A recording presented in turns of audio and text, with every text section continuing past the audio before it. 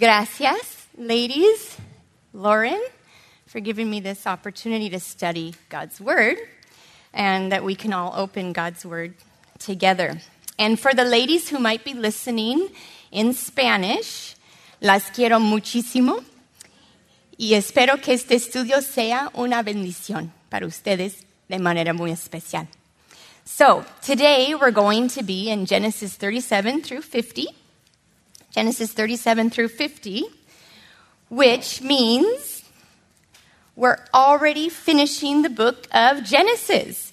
Can you believe it? In only 3 months, we've seen creation, the fall, God's plan for a Messiah, man's rebellion in the flood, the Tower of Babel, and finally, we've been looking at a really messed up family, right? That in spite of themselves was chosen by God to accomplish his work of redemptive grace. Hasn't it all been amazing? I've been so thankful and I've been so blessed to be in this Bible study. So, you know, we lived in Mexico for a little while. In Mexico, we have a famous saying, you probably know it, mi casa es tu casa. Mi casa es tu casa. Or my home is your home. In fact, we say it so often that when she was little, our youngest daughter once told us that it was a Bible verse. So, if we've been taught this year that the theme of the Pentateuch is, I will be your God, you will be my people, and I will dwell with you in the land. I will be your God. You will be my people, and I will dwell with you in the land, then apparently God wants his home to be Israel's home. In a sense, God is saying to Israel in these 5 books, mi casa es tu casa. My home is your home. And according to Revelation 20 and 21, along with believing Israel in the millennial kingdom, Revelation 21:3, God will dwell among all who have ever believed, and we shall be his people, and God himself will be among us. Doesn't that sound like the theme of the Pentateuch? And even better than the millennial kingdom, in the end, all believers will finally dwell with God in his permanent home in the new heaven and the new earth. And that's when his home will finally and for eternity be our home. So, if we are truly saved, if we have repented of our sin and placed our trust in Jesus for salvation, if God has treated us as if we lived the perfect life of Christ, then as his daughters, we long to be home with our Father. And have you noticed that neither Abraham, nor Isaac, nor Jacob ever had a permanent home on earth? Which means, of course, that their wives never had a permanent home either. No American dream for them, right? Our chapters for today, starting off in Genesis 37:1, say, Genesis 37:1, now Jacob dwelt in the land where his father was a stranger, in the land of Canaan. So Jacob lived as a stranger or a sojourner, a pilgrim in Canaan. Nowadays, we would call him a foreigner or an immigrant. And although we learn in Genesis 48 that he acquired a piece of land, the patriarchs only ever owned a little field with a cave in it to bury their dead in. Remember? Just a little field with a cave in it. And that's why Hebrews 11:13 says that they were strangers and pilgrims or exiles on the earth. And boy, ladies, when we lived in Mexico, I always felt like a stranger, like an exile, like a foreigner. No matter how hard I try, I always stuck out like a sore thumb. Right? And now, after having been gone for 18 years, give or take, I feel like a foreigner here, too. And honestly, I think all of us are starting to feel a little bit like foreigners in this crazy country, right? But that's a good thing. We should see ourselves as foreigners. We should feel like strangers, like sojourners, pilgrims, exiles, because spiritually we are. We can welcome that which makes us feel uncomfortable here because it reminds us that just like Jacob in Genesis 37, we're not home yet. We're not home yet.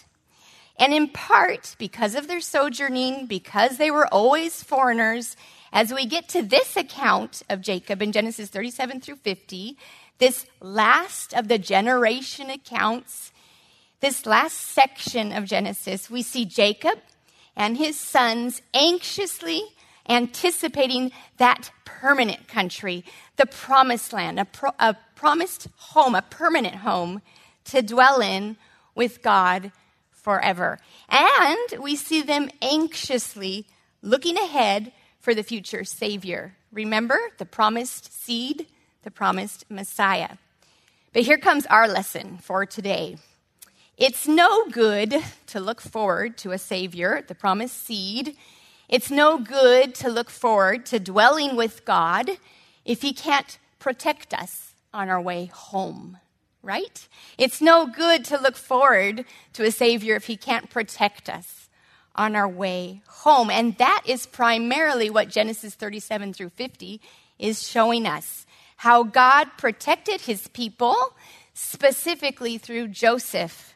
That's the title for today's lesson. God's protection of His people through Joseph. But this section doesn't just look at him. We'll also see how God uses Judah to protect His people. So what we're going to do is not examine everything in these 13 chapters. Thank you, Lauren, 13. But just focus in on that truth, and we'll call it God's protection of His people through Joseph in 3 stages of prophecy that strengthen our faith. We've got that written there on our notes if you have your notes. And all you have to write if you're a note taker like me is 3 stages of prophecy that strengthen our faith. 3 stages of prophecy that strengthen our faith. God's ability to do what He says He will do, His sovereignty strengthens our faith. The fulfillment of His prophecies here strengthens our trust in Him. Ladies, we don't believe in nothing. We believe in a God who does what He says He will do. And the original audience who received the Pentateuch, the second generation, the children of those who came up out of Egypt, they really needed to know this, right? If we can imagine ourselves in their place before entering the promised land, before this great and overwhelming task of conquering the people of Canaan, I mean, can you even imagine being in that situation? The second generation needed to know that God would and could protect them. And we've seen that in Genesis. So here in these chapters, we can be strengthened in our faith by observing past prophecy, present prophecy, and future prophecy. Past, present, and future prophecy. And you're probably thinking, wait a minute, aren't all prophecies future? Well, what we mean is prophecy from the perspective of Jacob and his sons. So what they would have seen as past, present, and future prophecies. So at the end of his life in Genesis 48:15, Jacob says something so important. Genesis 48:15. This is so important for our lesson today. He says, God has fed me, or shepherded me in the Hebrew, shepherded me. God has shepherded me all my life long to this day. That's Jacob. And we remember Jacob was a shepherd. So he knew what he was talking about, right? Shepherds had to feed and they had to protect their sheep. They had to protect their sheep. So he calls God in verse 16, the angel who has redeemed me from all evil. And the word Jacob uses for redeemed is talking about protection. Exactly what we're seeing in these chapters. In fact, the very first time that God revealed himself to Jacob in Genesis 28, he promised also to protect him or keep him. And here at the end of his life, Jacob testified that God had fulfilled his word. God protected Jacob from evil. In fact, God protected all his people in Genesis by sustaining them physically as long as he wanted them alive, by shepherding them all their lives, and by protecting them from evil.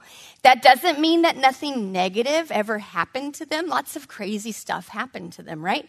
But he was protecting them. And he was fulfilling his prophecies and promises to them. And from what I learned, the angel that Jacob mentions here in Genesis 48:16 is referring to the protection of the pre-incarnate Christ. The pre-incarnate Christ, which, by the way, shows again from the Old Testament that Jesus is God. So in Genesis 48, at the end of Jacob's life, we learn that God, Jesus himself, the pre-incarnate Christ, was protecting his people. But he was protecting them in ways that they and we would not have expected. Sometimes it doesn't look like protection when they're in the middle of it. And that's true for us too, if we're saved. So first, let's look at God's protection of his people through Joseph in past prophecy. Past prophecy, and we can find this in chapters 37 through 39. Past prophecy, chapters 37 through 39. And the past prophecy that really defines this part of Genesis is not actually given in these chapters. The prophecy that most moves this section was given to them in their past. God is protecting his people by beginning to fulfill one of his past prophecies. Back in Genesis 15,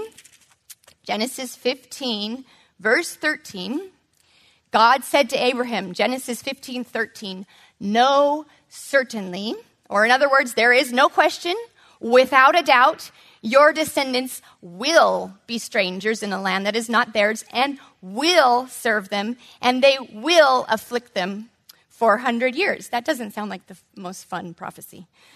So this prophecy that was given to them in the past included first a move.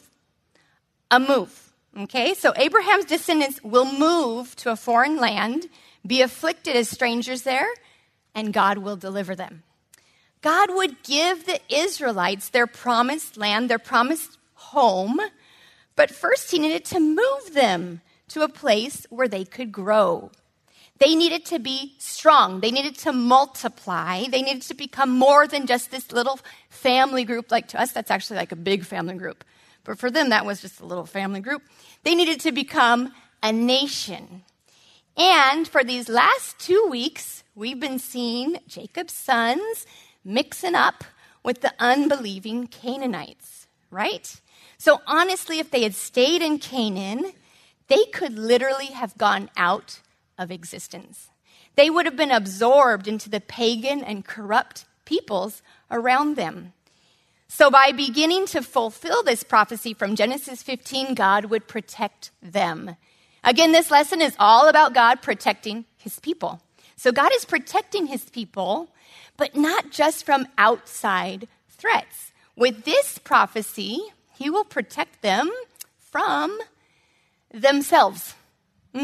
God is protecting them from themselves. A move to Egypt at that time in history would protect God's people because the Egyptians, unlike the Canaanites, didn't want to intermarry with the Hebrews.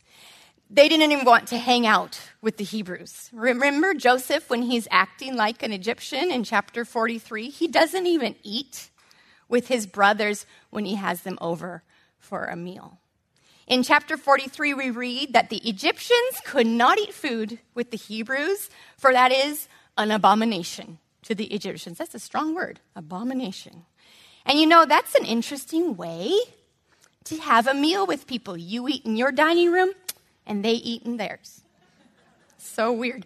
But apparently that's what the Egyptians did at that time with foreigners. And to top it all off, in God's unbelievable control, God's sovereignty over every little detail in history, in the universe, the Egyptians didn't even like the specific type of work that Jacob's family did. Only God can plan all these things.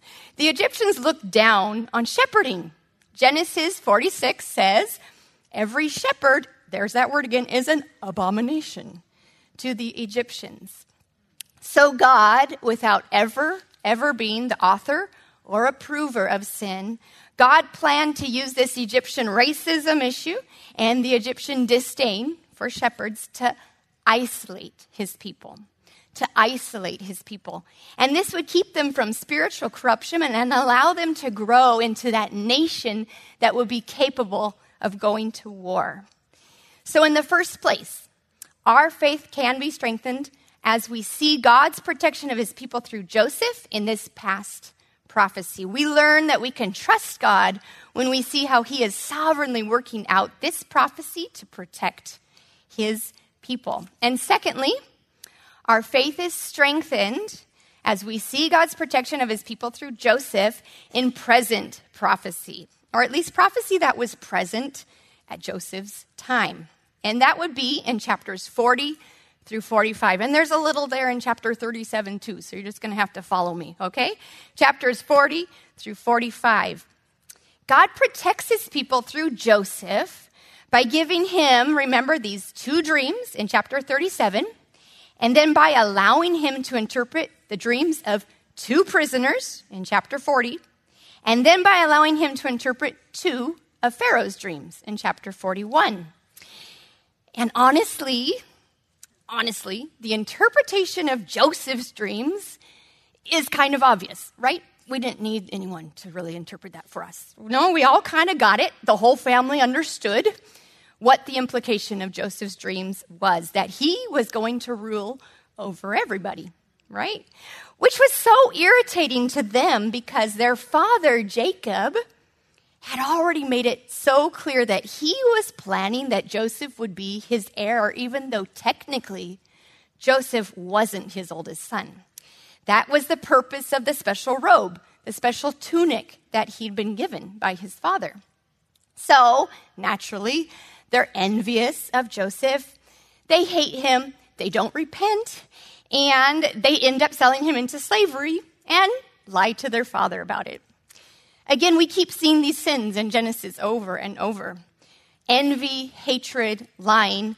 But amazingly, something we also keep seeing in Genesis is even though God's people suffer because of their sin, even God's people can't mess up God's plans. Even God's people cannot mess up God's plans. Eventually, Joseph will say to his brothers at the end there in Genesis 50, "You meant evil against me, but God meant it for good in order to save many people alive." Genesis 50:20. And I mention that verse in part because the other day, our pastor Josiah Grauman emphasized that in Hebrew, the word meant there could be translated thought or planned. So just as the brothers thought, they really thought about it. Remember, they're talking about it. They're planning this. They planned evil for Joseph. God planned it for good. He planned it all to protect his people, the good, the bad, and the ugly, right? And we see that all through Scripture. God is always the sovereign. Not us, not Joseph's brothers, not even the people who killed Jesus. He's always acting. He's never reacting to situations like we do.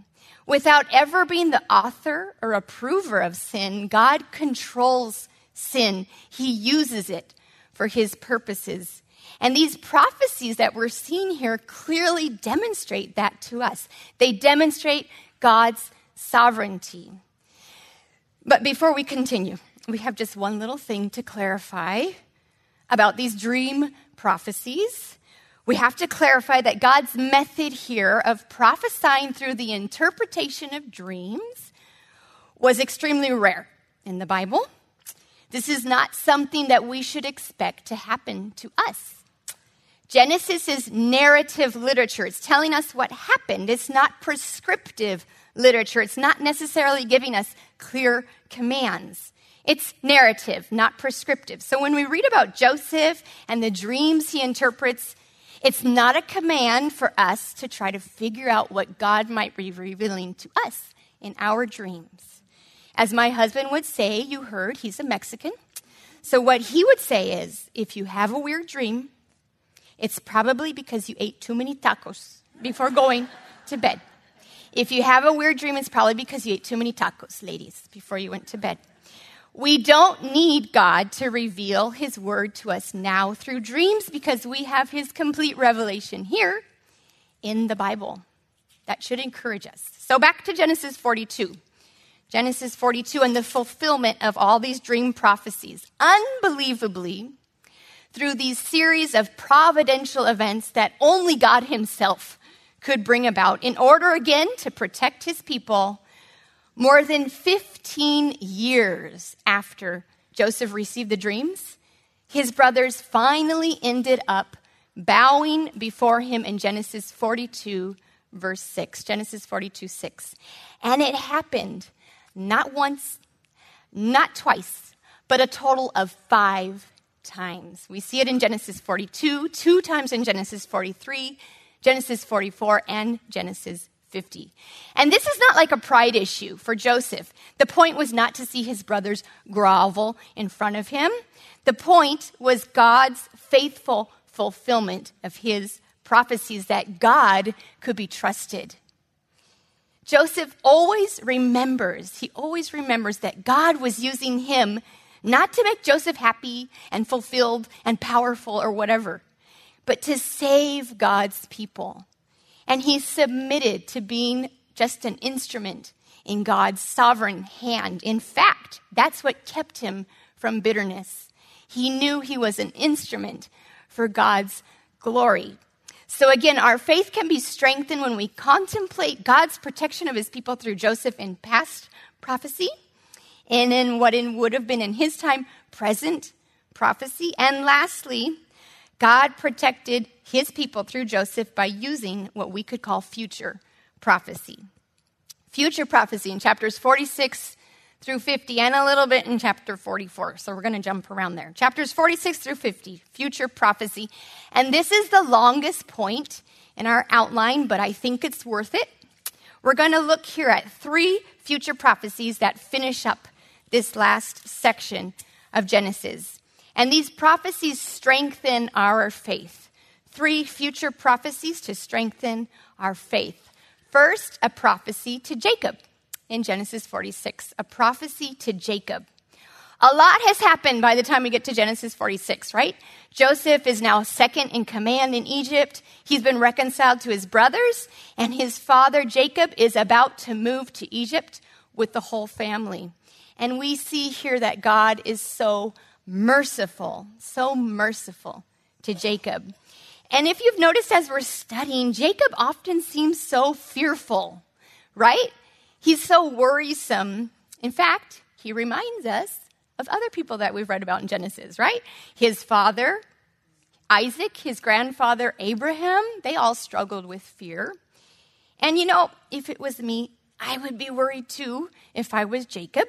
He's 130 years of age at this time, and he's moving from one country to another. That sounds intimidating to me. But I think really, in the light of all that we see in Scripture, perhaps his main concern, his main fear might have been leaving the promised land because of what he knew about the Abrahamic covenant. And I think we have to remember when we read Genesis that the patriarchs, they didn't have a whole Bible like we do to flip open whenever they got worried about something. They couldn't just open up the Psalms and, pray over them like we can. And, sometimes we wish that we were them and we could have God come and talk to us personally. But we have it so much better, don't we? We have the whole Bible. It is amazing how well they did with so little revelation from God and how poorly we do with so much. No?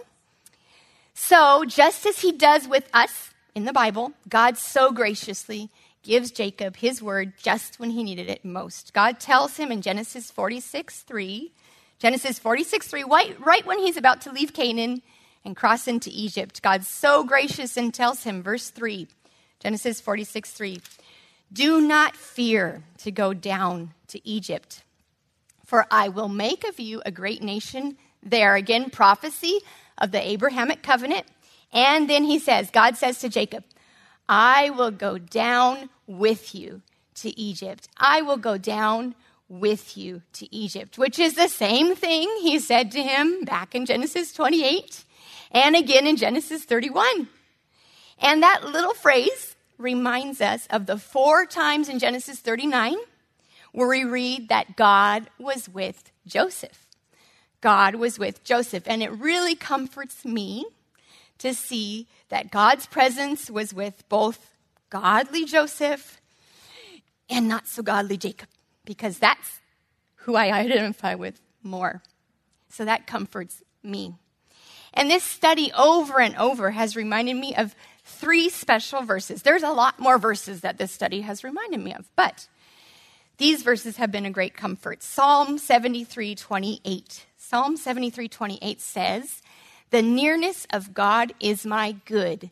The nearness of God is my good. I really love that verse.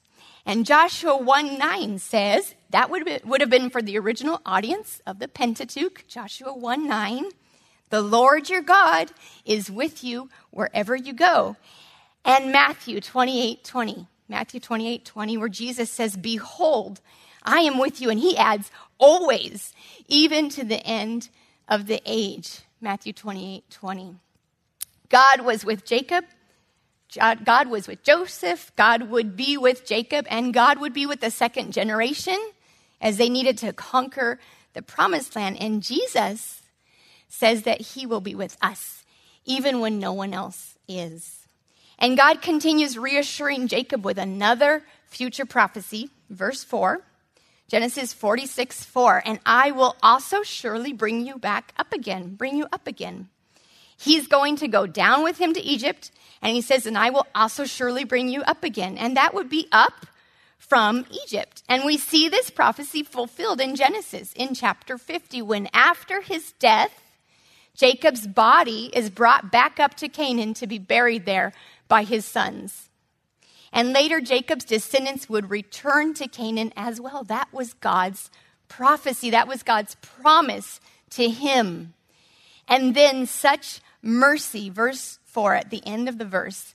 And Joseph will put his hand on your eyes. In other words, Joseph would be with Jacob at his death. Jacob had only 17 years with Joseph in his home, but Jacob would enjoy 17 more years with Joseph before his death at 147 years of age. What a merciful Savior to such an undeserving man. So, there we are blessed to observe those future prophecies given and fulfilled. And now let's see a prophecy about Judah and Jesus. You knew this was coming, right? Judah and Jesus, chapter 48, and a lot in chapter 44, Genesis 48 and 44. So, ladies, we're going to see one more prophecy at the end of Genesis after this one, so don't clock out. Stick with me. As Dr. Chow and Dr. Twist and other commentators point out, the key prophecy of Genesis 48 to 49 is that which the whole book has been anticipating. From whom will come the seed, the Savior of God's people, he who will crush the serpent's head. And we often hear about child-centered parenting, right? But Genesis seems to be about seed-centered parenting. Seed-centered parenting, would you agree? Eve apparently thought the seed, or the Messiah, the Savior, would be Cain. Lamech probably thought the seed would be Noah. Then Abraham sinfully tried to produce the line of the seed through Ishmael. Next, Isaac wanted the seed to come through Esau. And finally, it looks like Jacob wanted the seed to come through Joseph. But if there's anything we've seen in Genesis, it is that God chooses, not us. God chooses, not us. He's the sovereign, not us. So what future prophecy do we find here? Genesis 49:10 says, the scepter, which was the symbol of kingship, the scepter shall not depart from whom? From Judah. From Judah. So the line of the seed will not come through Joseph. Jacob, he's a firm guy.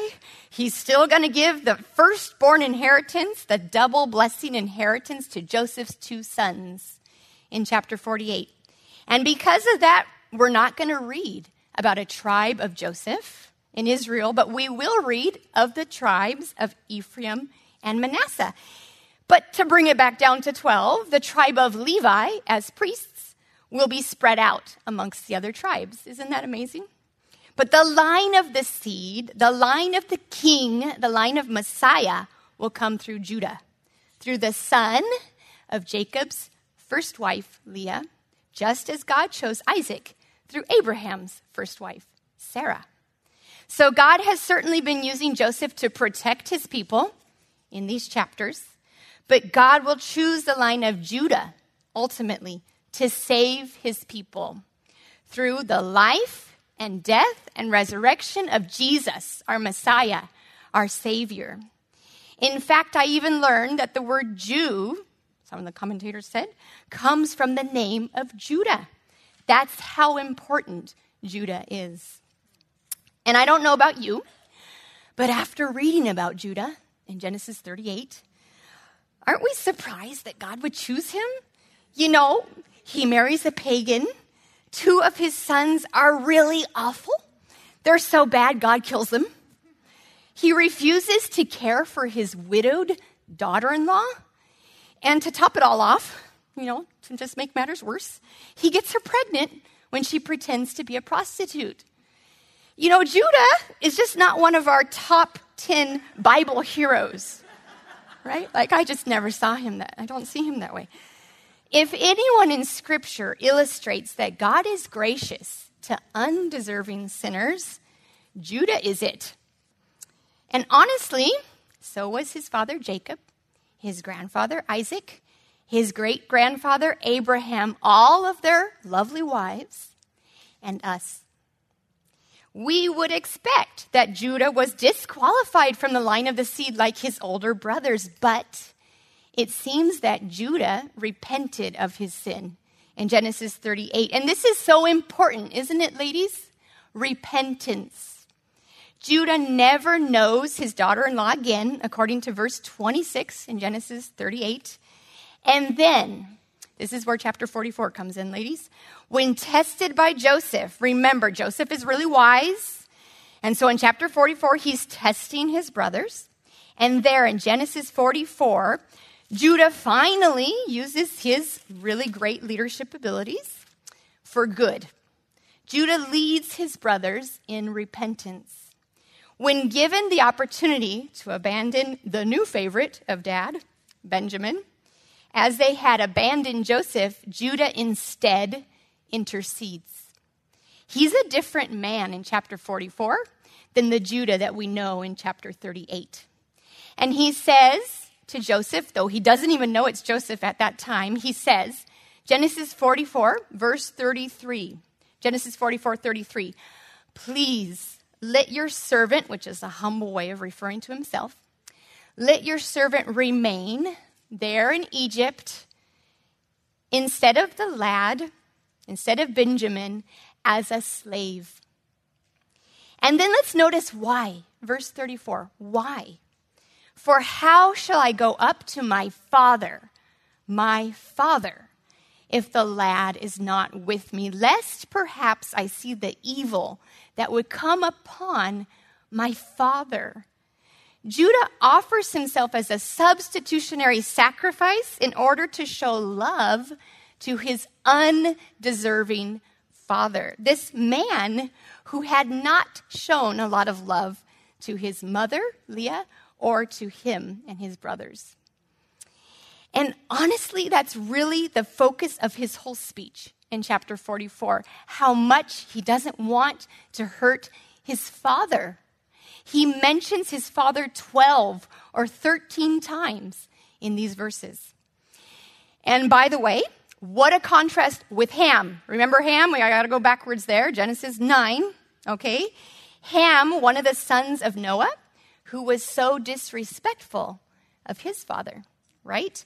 Ham's disrespect for his father was actually what led to the cursing of his family, the Canaanites. What a contrast with Judah and his respect for his father.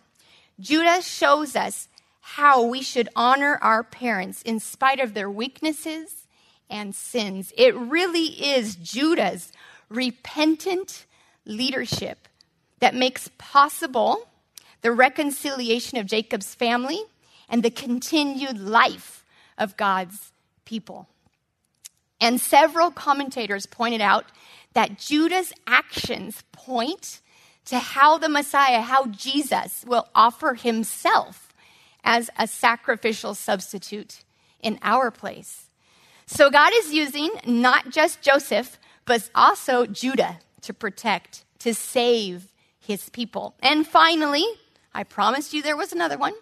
Finally, a third prophecy, which is the prophecy reaffirmed by Joseph. Prophecy reaffirmed by Joseph in Genesis 50.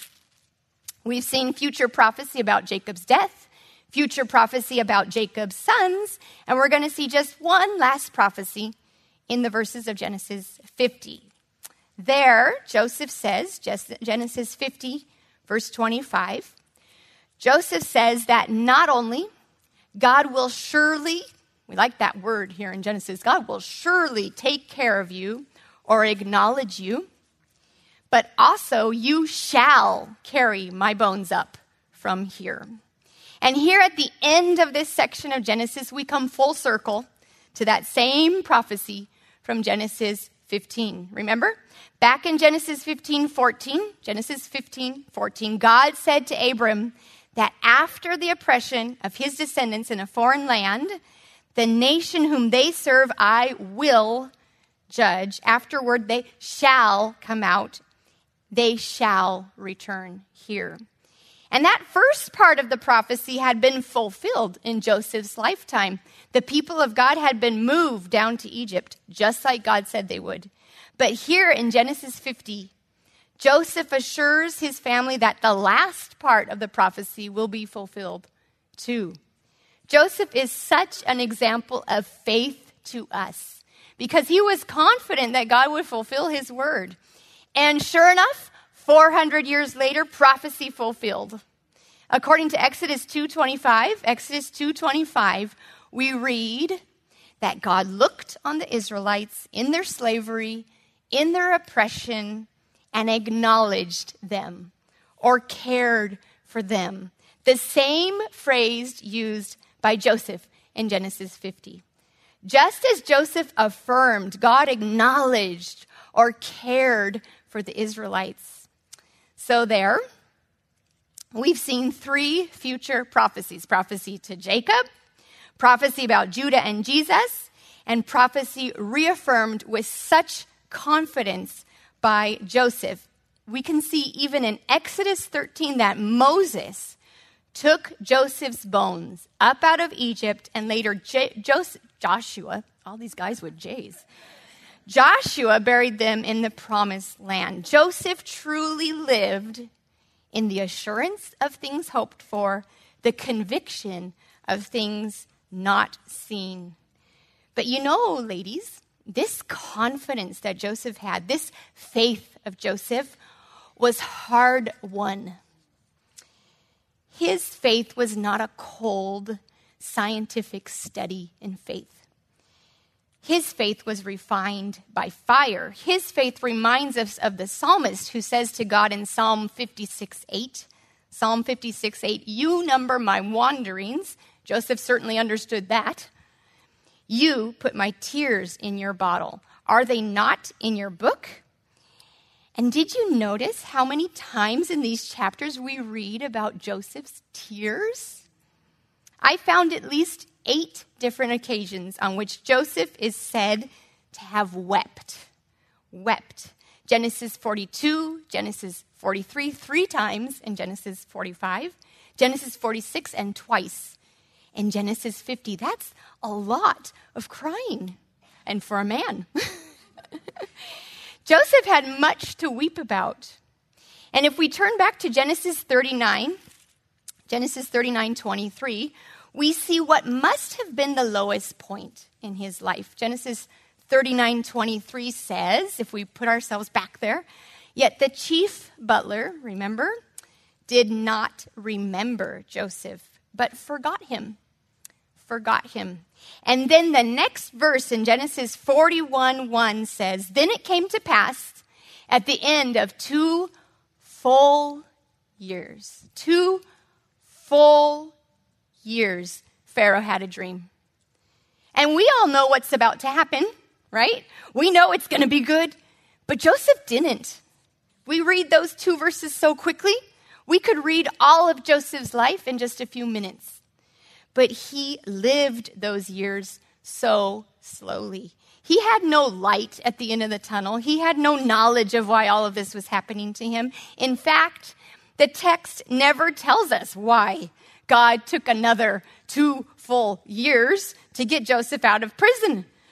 Why he didn't just, give Pharaoh the dreams the day after he fulfilled the butler and the baker's dreams. That would have been nice, right? But Joseph lived like David, who said in Psalm 31:12, I am forgotten like a dead man, out of mind. But look at the solution in Psalm 31, verse 14. But as for me, even when the circumstances didn't change, David says, I trust in you, O Lord, not in the circumstances. I say, you are my God. My times are in your hand. Though Joseph and the patriarchs had so little revelation from God, they remembered what we have learned in Genesis, that God fulfills his word. God is faithful to his promises. God fulfills his prophecies. And how gracious is God to us? That when we don't see, when we don't know why God is allowing what is happening in our lives, we can open this huge book, huge, right? And starting in Genesis and continuing through all of Scripture, we can find hope that God will fulfill his word. And that's why Joseph was so sure of God at the end of his life. He had seen God's faithfulness. He had seen God's fulfillment of prophecies. And we have too, through the testimony of Scripture. Just as these chapters should have strengthened the faith of the second generation to obey God and conquer the promised land, these chapters, God's trustworthiness seen here, should strengthen us to obey him too. The whole point of strengthening our faith ultimately is to motivate our obedience. The whole point of strengthening our faith with these prophecies is to motivate our obedience, our trust in God. So today we've seen God's protection of his people through Joseph in 3 stages of prophecy that strengthen our faith. From the perspective of Jacob and his sons, we've looked at past, present, and future prophecy that served to strengthen their faith, and I hope ours too. So if we are Christians, if we are daughters, which I think most of us are, if we're daughters, like Jacob's sons, God is protecting you, even if your parents sin against you. Single women like Joseph, God is with you, even when faced with temptation or loneliness. Working ladies, also like Joseph, God is protecting you, even when your employer is unjust or you're maligned for being obedient to Scripture. Wives like Leah, God cares for you even when your husband doesn't. Women who can't have children, like the patriarchs' wives, God sees your tears. God hears your prayers. He is with you even if a child is not. Pastors' wives, missionary wives, like the patriarchs and their wives, God is with you even when you are a foreigner or when you are alone and many people reject you.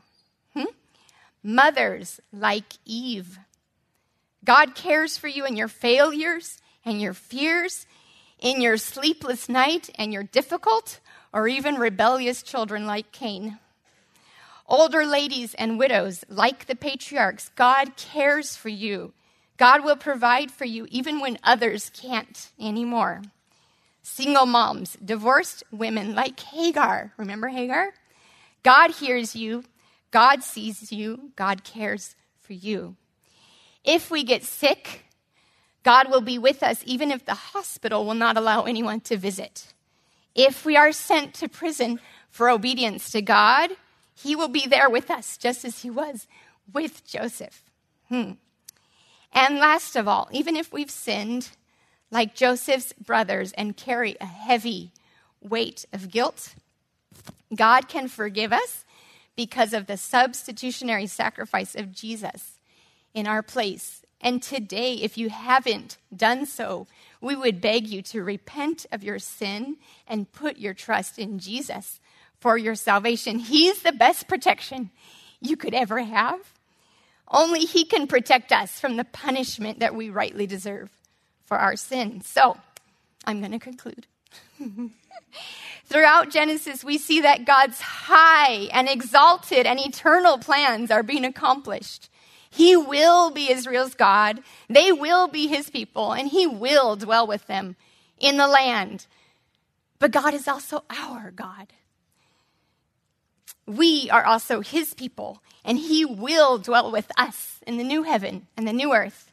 His home will be our home. Su casa será nuestra casa. And on our way there, on our way to his home, just as with his people in Genesis, God is our shepherd too.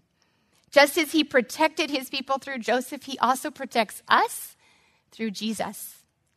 So it is my prayer that today these three simple categories of prophecy may have strengthened our faith, because ultimately a strong faith results in strong obedience.